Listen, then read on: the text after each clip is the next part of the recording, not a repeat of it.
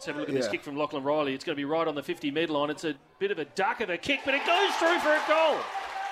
Walters plays on, snaps it round the body. That's a goal. Brilliant goal by the veteran. So Lee Kitchen, not wanting to waste time, comes in quickly, steadies and kicks the goal. We've got an absolute thriller here at Leederville Oval. Just 1 point the margin. And he's tackled quite heavily. And there's the siren, and Swan Districts hold on for an absolute thriller in round 12 of the WAFL. They have held on by 1 point.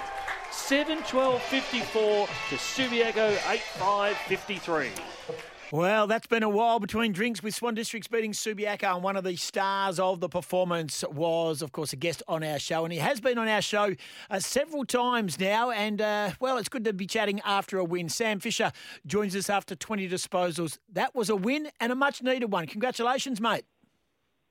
Cheers, Tim. Thanks for having me on. Yeah, it was super exciting. Obviously, you said just before about the 11 years between a win against Subiaco by the Swan Districts, so it was great to be a part of, and hopefully play well in it as well. You did, and it was a nail-biter. They kept on coming, and that's what Subiaco do, don't they? So even though you sort of have some mini breaks in the second half where you felt like you were in control of the game, Subi kept on coming, in particular towards the end. Yeah, exactly right. We didn't do ourselves any favours in front of goal, obviously. We were pretty inaccurate, 7-12. But yeah, Subiaco, they've been an outfit for 10 years. They've been a great team, and that's why they never give up. And they nearly got us on the weekend, but it was good to hold on, and it was a result we needed desperately. You did. We had Adam Pickering, your coach, on a couple of weeks ago, and he talked about how the tough run was coming, and in particular Subiaco and Claremont. He talks about 8-point games. He's written it on the board. He's written it in his coach's box. Well, that was a win, and now you've got Claremont. But really, if you can come through this is season-defining right here, right now, in a very, very condensed competition. Oh, exactly right. The competition's so tight at the minute. I think we're only 2 games behind first, and that's obviously Claremont. So if we can get a result this weekend, it brings the competition even closer, and then also gives us a buffer on the teams just outside the 5. So it's another important game this weekend, and it just seems like every weekend at the minute the games are important, and they're 8-point games, and we pretty much say that every weekend just because of how close the competition is. So we've just got to keep putting our best foot forward. You see what happens. Obviously, the result against West Perth definitely didn't go the way we wanted it to go, but and they're obviously in great form. But it just goes to show if you're a team that sort of competes hard for 4 quarters and brings that week in, week out, then you can sort of beat anyone on your day. So it's good to have that in the back of the mindset going into this weekend. 100%. Sam Fisher, our guest on Sporting Goss from the Swan Districts Football Club, who sit 5th on the ladder. And you talked about that little buffer. You've got a 2-game buffer on East Fremantle, Perth, Peel, East Perth. And dare I mention it, that West Coast are coming right down the very bottom. They've gone back-to-back wins, and all of a sudden they've got a bit of a classy lineup. And you've got to keep on winning to keep them all at bay. And I know it's an absolute long shot, but if they get on a roll, they might not lose another game. So you don't want to trip up at any stage. Oh, exactly right. And East Perth as well, just quietly. I think they've won 2 in a row as well. And it helps us as a team if West Coast and East Perth continue to win. But, we don't want them to win too many, and then it adds another team in the calculations of finals. But, they're obviously starting to get a few more AFL players back from injury, which makes their waffle team a lot stronger. And I think we got them in 2 weeks, so that'll be another tough game. They've obviously been playing well the last 2 weeks, and we'll see how we go when we come up against them in 2 weeks as well. What was good about the weekend? What was good about the weekend? Was it the fact is that you showed resilience and you staved off a team like that? Was it the preparation? Did you follow the match plan? What elements was the most pleasing when you walk away from it, Sam? I think, obviously, to beat a team like Subiaco, you've got to play 4 quarters of football, and I reckon that was probably up there with one of our best performances over 4 quarters. Obviously, we didn't blow them away by any stretch, but just our hunt around the ball and effort and intensity and pressure, I think we were able to put them under a pressure they may or may not have seen before this season, and we went in with the mindset to stop their switch, obviously, which they've been trying to do against teams, and I think we did that highly effectively. So just the ability to play to pick his game plan for 4 quarters definitely put us in good stead. But yeah, it was just so special to be a part of it. It meant so much, obviously, to the supporters and blokes like Riggers and Noddy, who have been at the club for so long and haven't been able to beat them in 11 years, I think. So, yeah, it was just a special day and obviously a win that that was extremely important for us this season. Yes, the last round, that might be the first time you won away, I reckon, from Bassendean. The last time that you won against Subi, round 2015 was the last time Swans were victorious against Subiaco. Menegola was playing for Subi. Nathan Broad was playing for Swan Districts at that time. And also, your win on Saturday breaks a 12-game losing streak against the Lions, as you mentioned. 7 straight against Lead of Lowville. And, of course, that was a significant win for the season. How's your own form, mate? You picked up 20 on the weekend, 5 tackles as well.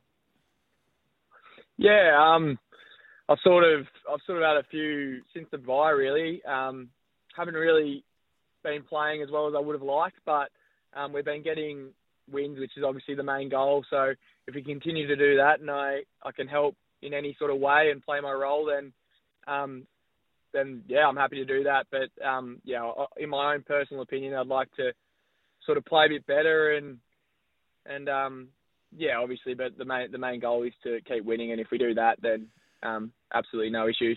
Corey Galt has manfully held the ruck department together with not, to be honest, a great lot of help from a ready-made backup. A lot of guys have had to pinch hits. But you produced a guy by the name of Matthew Germs on the weekend, a young man making, I'm pretty sure it was his debut. He's from Bunbury, 200 centimetres. Came out, I think he might have picked up 21 hit-outs. He had 8 disposals. He took a couple of marks. He laid a couple of tackles. Tell us a bit about Matthew Germs, and surely he's got a nickname. Surely he's got a nickname around the club. Yeah, the nickname isn't too out of the ordinary. His nickname is Germa for obviously known reasons. But yeah, no, he has a basketball background, extremely athletic, and he's sort of just, I'm not too sure when he's picked up AFL, but it could have been in the last few years. So he's obviously been developing in our reserves.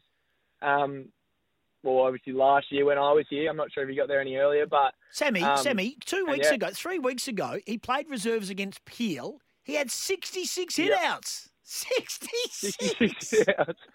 Well, I'm not sure why he hasn't got the call up the weekend after that, but that's amazing. But yeah, no, he's extremely athletic. He's got a great vertical leap, and obviously he's over 200 centimetres. So if he can continue to do that for us week in, week out and give Goldie a chop out to go forward, he's obviously dangerous up there. So, he played well and held his own on the weekend. So I've got no doubt he'll be playing again this weekend against Claremont. Yeah, so from the 66 against Peel in the Rezzies in 9, then he had the bye, and then he came back with 36 and 19 disposals in the Rezzies and took a couple of marks and made his debut. So he's been banging down the door.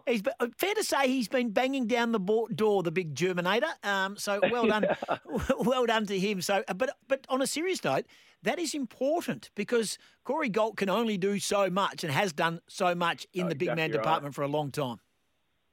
Yeah, exactly. And I'd love to see Goldie. Obviously, he's tall and strong and athletic as well himself. So he'd be a headache for defenders to man up down the line as well. And you can see with his contested marking and stuff, it could be an asset for us up forward. With obviously not one predominant big man. So yeah, it's a change that could help us massively in the back half of the season. And as you mentioned earlier, you play, of course, Claremont at Revo Fitness Stadium, well, they're going to be smarting. They're going to be keen to certainly bounce back. And interesting that back in round 1, it was a high-scoring game. Claremont 20, 13, 133 to 18, 1, 109. Do you remember that game, round 1? Yeah, I do. It was an absolute shootout. It was end to end, and I think every quarter was longer than 35 minutes. So hopefully it's not the duration of the game isn't as long as that, because that was a war of attrition that day. 18 goals won. Yeah, it's completely different to the output we put on the weekend, but hopefully we can straighten up again this weekend and give ourselves the best chance. All right, This was a miraculous scoreline. Question without notice. Who was the player who missed the target? in round one? Who I kicked think the only point? I think it was Jesse Palmer. 100%. Jesse Palmer. Well done. Correct, Wade. Yeah. It certainly was I Jesse remember that Palmer. because we were giving him a bit of grief after the game. You picked For up a putting the blemish on the scoreline. Yeah, 100%. You picked up a lazy 33, so nice work by you. Hey, mate, well done. Well done on the win. It pains me to say it as a Subiaco man that you beat Subiaco, but a good waffle competition is based around good teams with big followings winning games, and you would have been absolutely thrilled. And I know it's 1 week at a time and you're not there yet, but the news coming through that the grand final will be played at Optus Stadium. It is our Mecca stadium that deserves to be the big stage for our waffle competition, and you would be absolutely thrilled that the waffle grand final will be played here at Optus. Oh, definitely. It would be a great experience, obviously, to play on not only just play on Optus Stadium, but obviously in the grand final, I assume there'd be a massive crowd for that. So yeah, if we were lucky enough to get there and continue to play well, that'd be a great treat for the end of the season. Keep on winning, mate. That's the main thing. Nice work by you. Congratulations on the win, but don't leave it there. Come out and beat the Tigers this weekend and just keep on winning. Thanks for joining us. Cheers, Gossy. Thanks, He's a good man. Sam Fisher, outstanding talent. I think he should be playing at the next level. But doesn't matter. He puts his head down, his bum up, and he works hard. And Swans are very lucky to have a player of his talent. He's a great talent, and he's always kind enough to take our call. This is the Sporting Goss. Well done, Swannies. Great work by you.